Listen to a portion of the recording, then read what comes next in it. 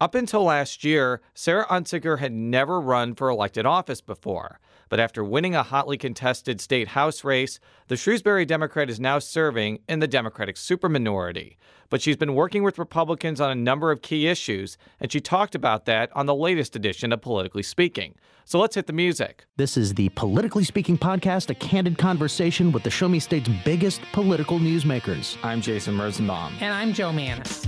That's Eric Greitens, Navy SEALs running for governor, and I'm really, really glad to be on with you, Jason and Joe. I'm going to push back on these regulators. I'm doing this for the people. I was encouraged along the way, not just by my family, but by a lot of teachers and professors, and knew when I was in college that I would run for office someday. We're very excited about the prospect of having some more free market solutions. Even though after the conversation, I still might not agree. We want our listeners to get a real sense of what drives these people. They're actually people with a story to tell. And welcome to the Politically Speaking podcast, the only show about Missouri politics featuring a co-host who refuses to upgrade his iPhone for the foreseeable future.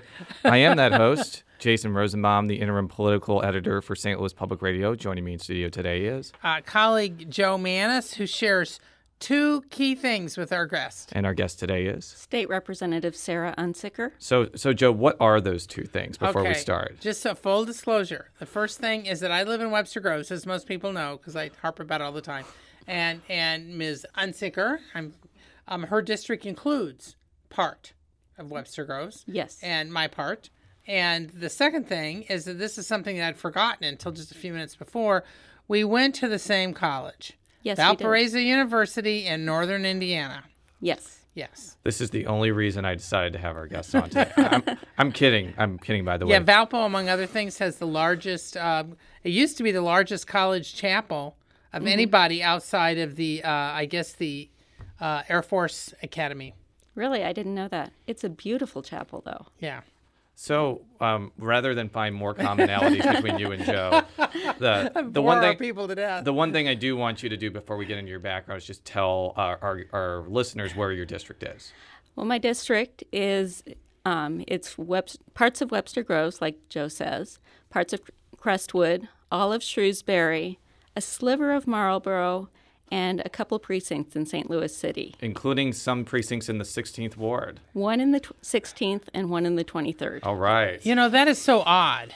It is really did strange. That. I mean, that's a little odd. There were a lot of districts that were drawn after 2012, which you could classify as odd. The oddest one has to be Gina Mitten's district that goes from like South City to Kirkwood, a district which really has very little in common with each other, at least with your district. And I'm in your district all the time because I live literally next door to it. Right. You know, it has some geographical commonalities that it pairs like Crestwood and Shrewsbury and Webster, which are all pretty close together. Yes. So I guess your district, while it does have some peculiar aspects, is not the oddest district in the St. Louis region. Right.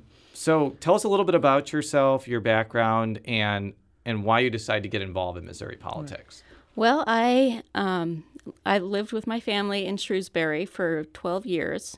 We've lived in St. Louis most of my adult life. Let's see. My background is I went to WashU Law School, and I'm a lawyer. I did family and education law. I'm not practicing right now. And I got into politics because I've always been interested in policy and political issues, and I wanted to make a difference. So the famous question: where did you go to high school? Oh, I knew you were going to ask that. Well, I gave her a warning, folks. Okay, so.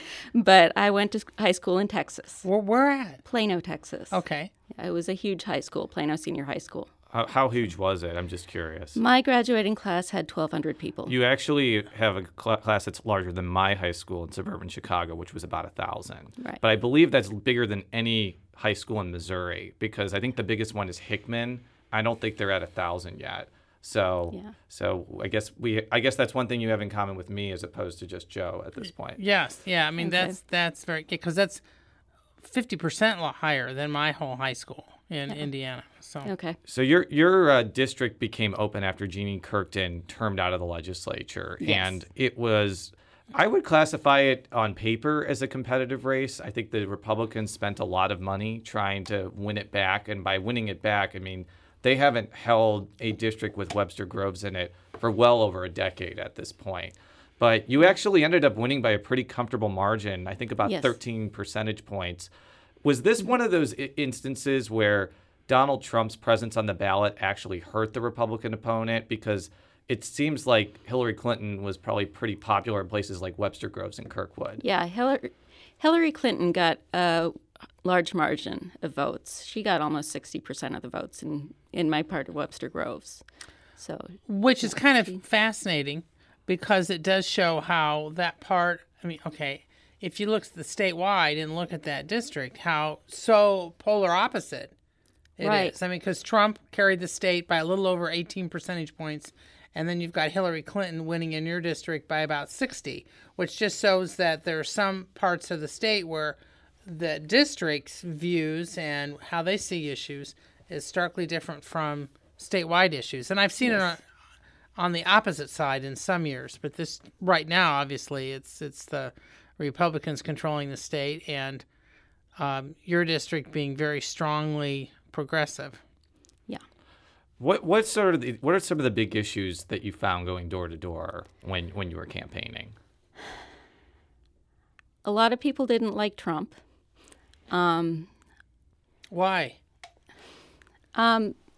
His propensity, his sexual molestation record, and just, I think just the way he is. You know, they thought that, I think people in my district want someone who's more thoughtful, and he acts without thinking a lot of times, I think. So Trump was a big issue, but were there any particular issues in policy that were major? Education was a big issue. Yeah, because I think that your district includes what, 2 or 3 different school districts? Or Three. Three. Afton, Lindbergh, and Webster Groves. And I think people actually move into your district for the schools more often than not. So Right. did they tell you that they weren't happy with the way Republicans were handling education? Did they think that your views on it were more in line with what they wanted? What was kind of what they were telling you when you were campaigning? I think school finance was a big issue.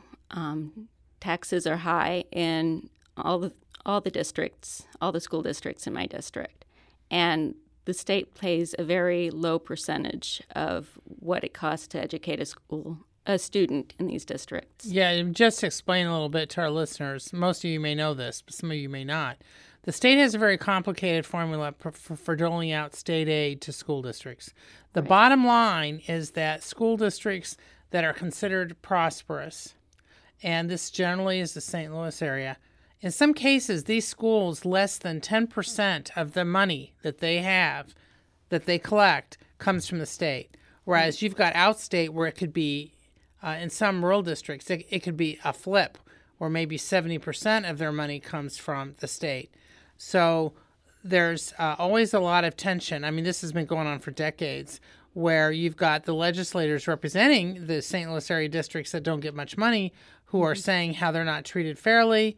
So there's always this tension, fair or unfair, Right. that, and then they get upset when the state imposes certain restrictions on them because they're like, well, you're not putting the money in anyway, so why should you have a say in this? I'm not defending it. I'm just kind of laying this out, the climate that the representative has to deal with in her district. So how does that play out in the General Assembly right now? Well, I dealt with one of those issues quite a bit during budget process, which was the public placement fund. That's the amount of money school districts get for foster kids. And that was very important to me. Webster Groves has 2 residential facilities, and a lot of kids go there who are placed by the foster care system. So that was cut this year. It was zeroed out initially in the budget, and at the end of the day, it was $5 million. If it were fully funded, it would be $16 million. But the Webster Groves School District estimates about $400,000 that they're losing because of the public placement fund changes. So the foster kids, let's say there's foster kids in Webster. Okay, so they go to the Webster school. So because of this, of the cut, does that mean that the public school gets less Yes. For educating that child Yes. as compared to other students? Is that what we're talking about? Yeah. So basically, the taxpayers in Webster Groves are picking up the tab for educating foster kids in the district. Yeah, because the school Because the district school- is not getting as much state money as they say they should be getting. Right. So that probably is replicating, though, across the state. It's not just a Webster Groves problem, I would imagine. It is. It's a lot more significant for school districts that have a residential facility in them. But for example, Special School District got $3 million of the Public Placement Fund last year. And there's school districts who don't get anything from that fund. So Yeah, because Webster, there are 2 residential facilities where they're like group homes in effect, where a lot of where they have foster kids or kids who've been abused, and that's where they've been removed from their parents. It was not an easy budget year for the Missouri legislature, to put it mildly. And we've had people on this show talk about different programs that were cut because of this reality. So this was probably one of those examples. Did you get kind of an explanation from the governor's office or the Republicans that control the budgetary process why this was initially zeroed out and why it wasn't put up to the $16 million mark that it should be at? I think it was because the budget appropriations chair didn't understand what it was for. Initially, when I explained it on the floor, he disagreed with me and said it wasn't for foster kids. He later came back and said, "I'm sorry, I didn't know it was for foster kids until I had said something." What did he think it was for?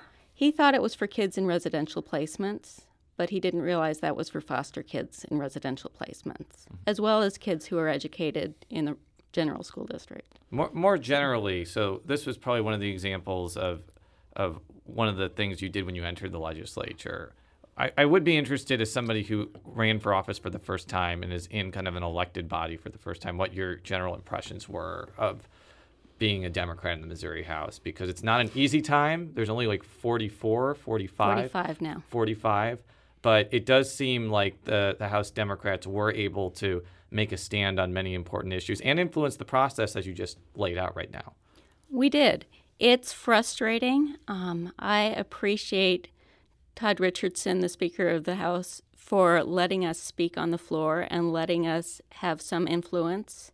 We didn't have influence on every issue, but on most things, we got to have our say, usually. Do you think that that's going to continue after Todd Richardson leaves? Because I know that we've had a lot of Democrats come on the show and say, we disagree with Todd Richardson on a whole host of policy issues, but we've appreciated the fact that he has not shut us out or has let us play a role in some issues. Do you think that that's going to continue with Elijah Haahr? I really hope it will. I don't know Elijah that well, so I can't say, what he's going to do, but I hope he will continue in that.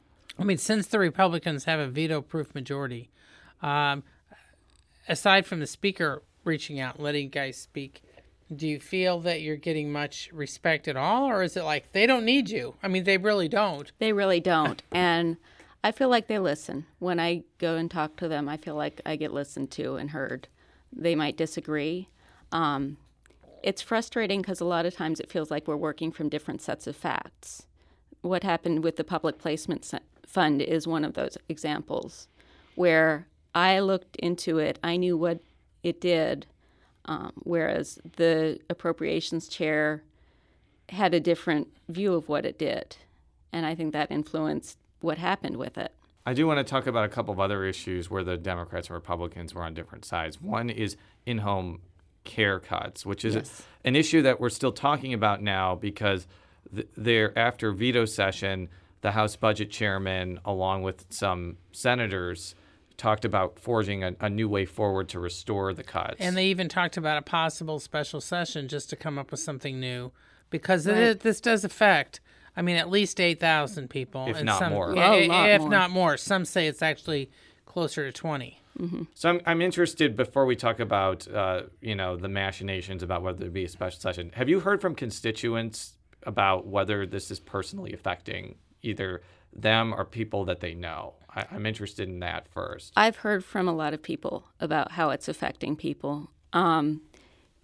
Consumer-directed services is one of the budget cuts, and that was cut by 40%. Those are services for people who have physical impairments and need some help maybe getting up in the morning or getting their food made.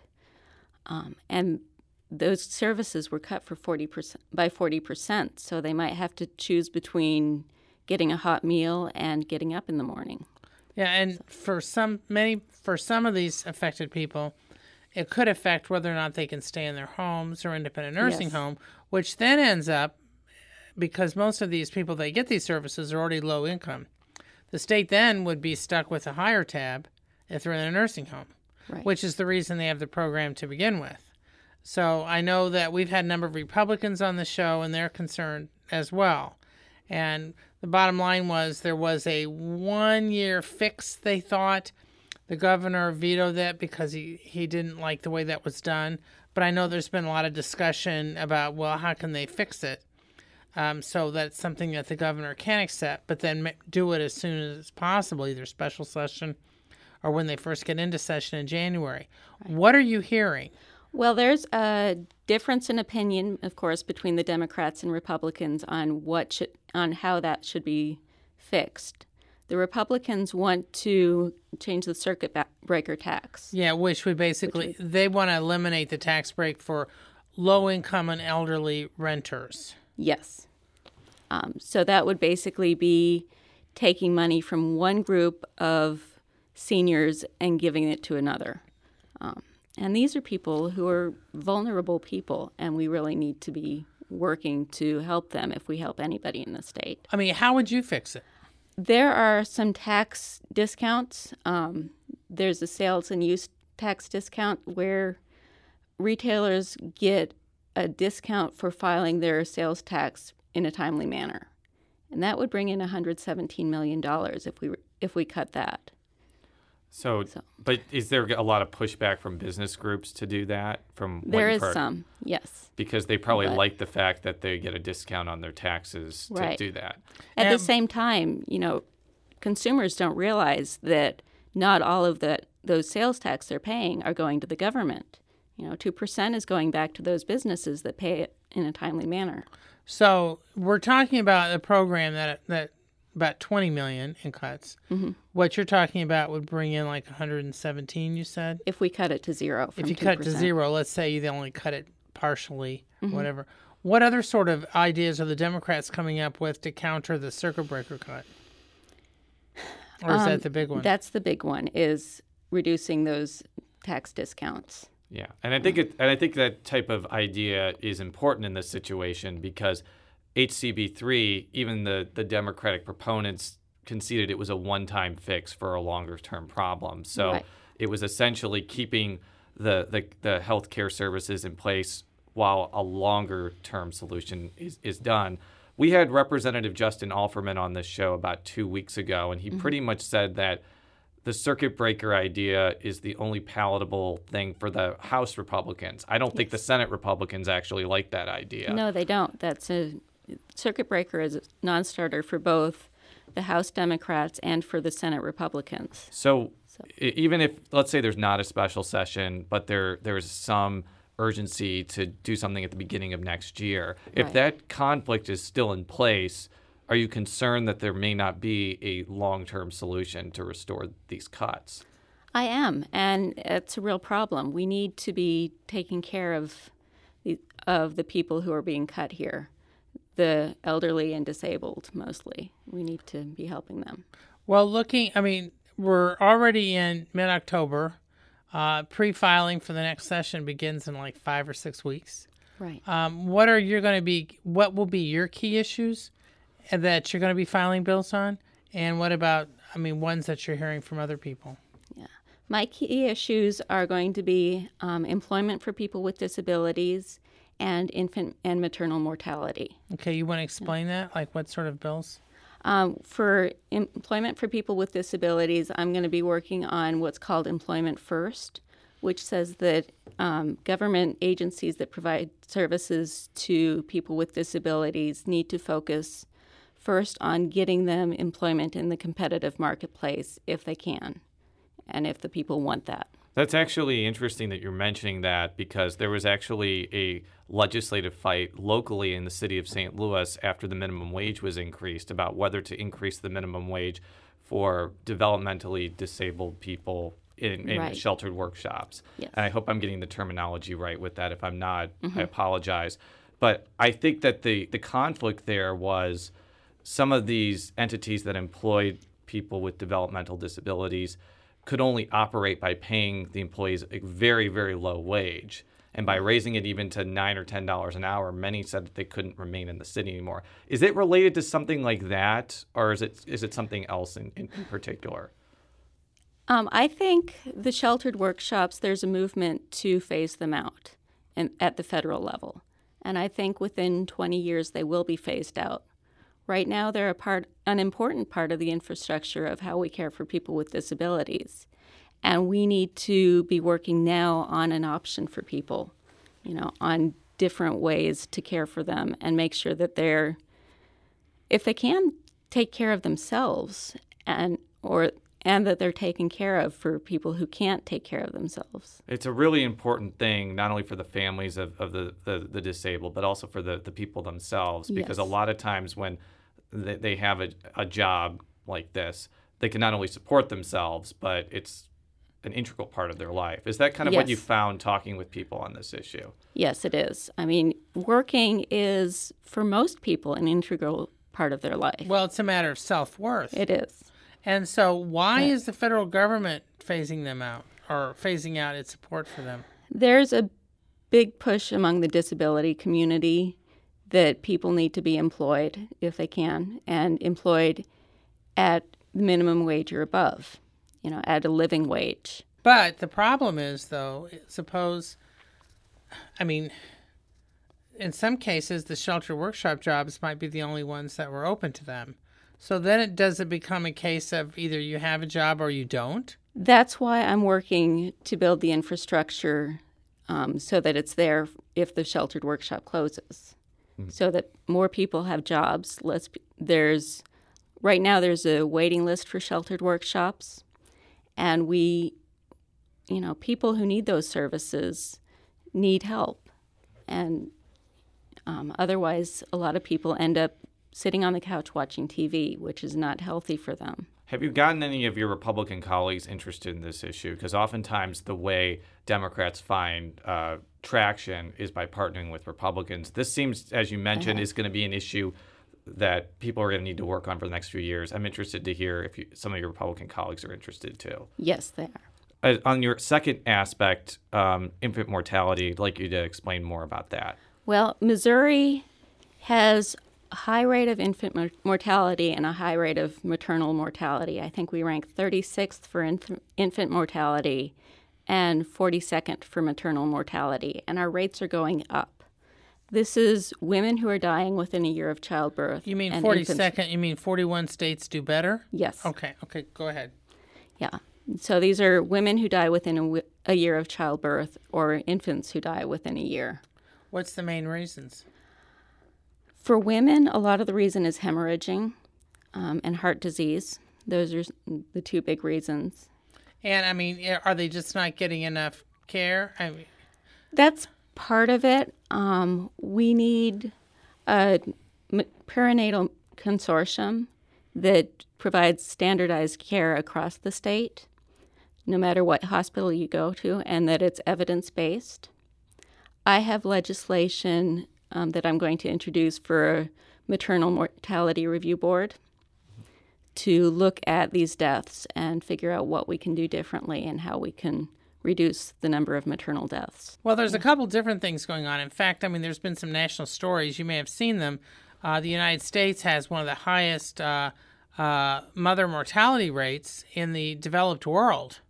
And a lot of it, what they're saying, is because there has been not enough attention or education on obstetricians when they're learning about possible complications, and some of it has to do with not enough prenatal care screening to pay attention to some of this stuff. When something like this happens, it happens very quickly. Yes. I'm a mother. I've had 2 kids, and frankly, both of my births were rather exciting, so to speak. So I understand how, frankly, I wouldn't be here. Especially after my neither my daughter or I would be around now. But Well, I'm glad you are. But the point being is that, 50 years ago, more women died. But now in many countries, they've managed to really monitor what happens. So when she gives birth, they monitor this. Because many women, they give birth and it seems okay. And then all of a sudden, 20 minutes later, they're dead. Right. And women can bleed out very quickly when they hemorrhage after a childbirth. Yeah. So you have, there's lots of, many major novels in history are based on some of this stuff. Right. War and Peace, for example. But my point is, so how do you get people in state government or in the health department or whatever to focus on this, especially when Missouri apparently is not in good standing in a country that right now is not in good standing on this issue? Mm-hmm.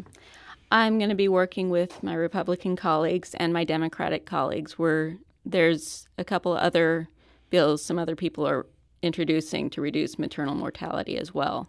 It's another example where there might be bipartisan consensus that something needs to be done. I think it's a really important issue across the board. If people are pro-life, they don't want moms to bleed out. They want moms to be around to take care of their babies. This is sort of a universal issue. Nobody wants to see It's not this. a partisan issue. Another issue that will probably come up when the legislature comes back is fallout from what's called Senate Bill 43, which was a bill that made it much more difficult to win employment discrimination cases. Yeah, I wrote about this. And one of the things that came out last week, but for many Democrats is not a surprise, is that the U.S.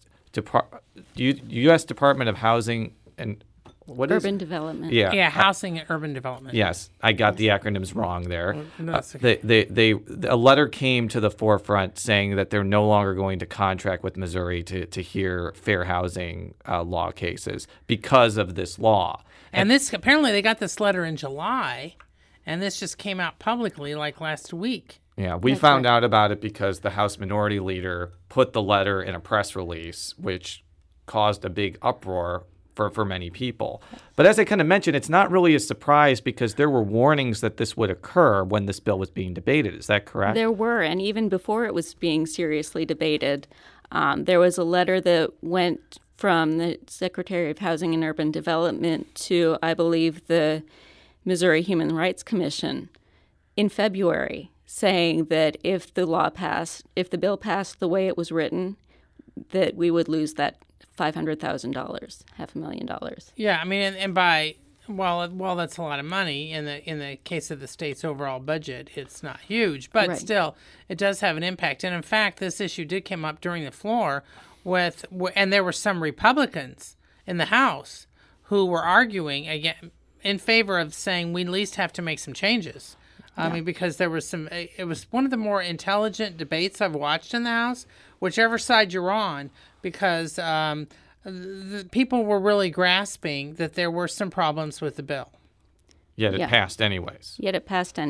Why did you get a sense of what the big driving factor was to pass this bill? Because I certainly saw the anti-argument. There was an all-out press from a lot of different legal and NAACP to kill this bill. But I also saw kind of a push from business groups to pass it. What was the environment around this bill? I'm curious to hear about that. I think the big push was from business groups in the Missouri Chamber. This bill has been around in some form for 10 years. I think it was worse this year than it had been in previous years. But because it made discrimination basically the only reason someone is fired in order to bring a discrimination lawsuit. Yeah, you have to prove not that it was that it wasn't among the reasons, that it was the reason. And what was fascinating was that we had two prominent Republicans, Jay Barnes and Shamed Dogan, who were giving the legal arguments about what the problems with this bill were. Mm-hmm. Right. It was fascinating that some of the most passionate objections were from Republicans. But again, but it passed anyway. It passed anyways. Do you think that there's going to be a push to change this so Missouri's no longer in non-compliance with HUD? Have you heard anything about that yet? I haven't heard about that yet. Should that happen, though? I mean, I think it obviously, should. I'm assuming that you think it should, but explain why. I mean, we're losing the ability to investigate housing discrimination cases, which, we're losing full-time employees of the government, and people are going to be able to be discriminated against in housing. It's going to increase, segregation in Missouri because people will be able to say, we don't want you living there because for whatever reason and because you're black. It's a terrible situation to be in. I imagine that would be the case because if it's more difficult to prosecute housing discrimination, you may see more instances where, blatant segregation happens because there's no way to enforce against it. Yes. So are there any other issues that you've heard either that you're going to be involved with or your Democratic colleagues are going to be involved with when the legislature gets back into session in next year? Minimum wage is going to be a big issue. We're going to bring in proposals to increase the minimum wage, similar to the ballot measure that's out being petitioned right now. That's very interesting. And I wonder maybe if the Republicans would be willing to pass a smaller minimum wage increase to kind of head off the ballot initiative at the pass. I'm getting that saying wrong. I apologize for everybody. No, pass. That happens. But is that a possibility, or are they just so against raising the minimum wage that this is going to be a Democratic issue, but with no real bipartisan agreement? I don't know about that. I really don't know what's on their mind. That's a good point that they might want a smaller minimum wage increase to head off the ballot measure. Yeah. But research shows that people need about $11 or $12 an hour to have a sustainable lifestyle in Missouri. Now, what is your proposal as far as what would you propose that the minimum wage go to, or is it a phase-in? It's a phase-in. It's going to be the same, I think, as the ballot petition. And the ballot petition, if I'm not mistaken, would gradually raise it to $12 an hour by, I think, 2023, 24. I'm not exactly sure of the year. But it's a gradual phase-in. The reason why I think it's actually notable that there is actually money and organization going into this minimum wage increase is the last time it was on the ballot in 2006, I believe, passed in every county in the state. And a lot of people, what was interesting, there really wasn't that much major opposition to it because people were distracted. And I think some business groups didn't think it would pass. Yeah. And it passed hugely. So would you try to put this on the ballot, or do you want to just pass it, make it state law, and just have it go into effect as a law? I think either way, it would be a win for Missouri residents. So at this point, looking ahead towards 2018, do you think the fact that it's an election year is going to affect what's debated, and kind of how do you see Democrats approaching this, at least from your perspective?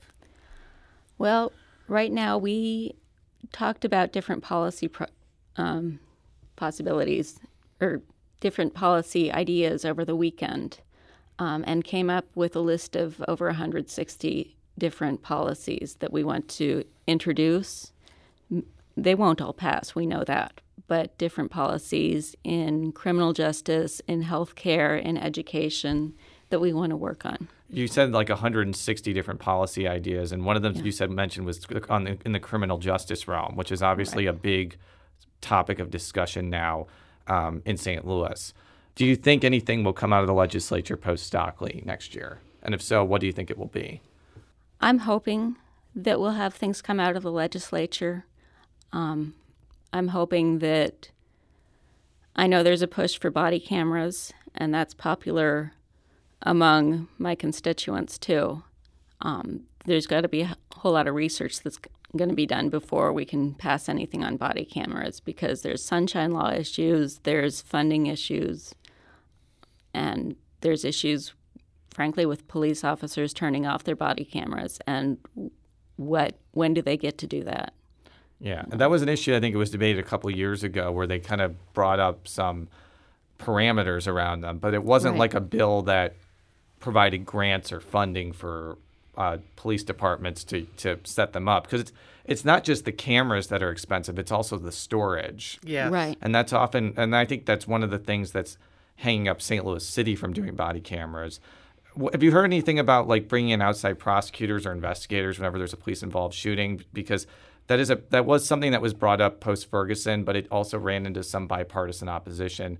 What do you think of that idea, and do you think that there might be a renewed push for that in 2018? I think that people who are investigating the incident shouldn't have a relationship with the people who are accused of the incident.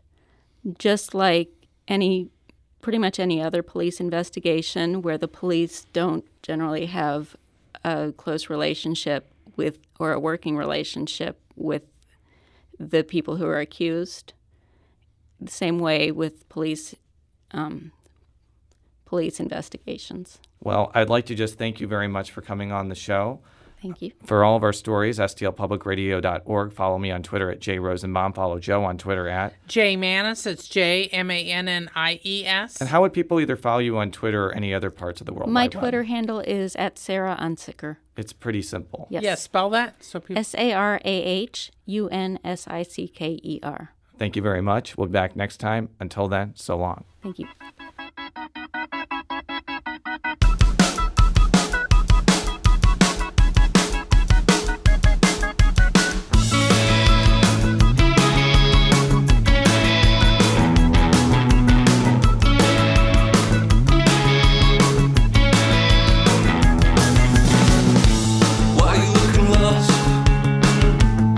Standing right beside me, you were turning on.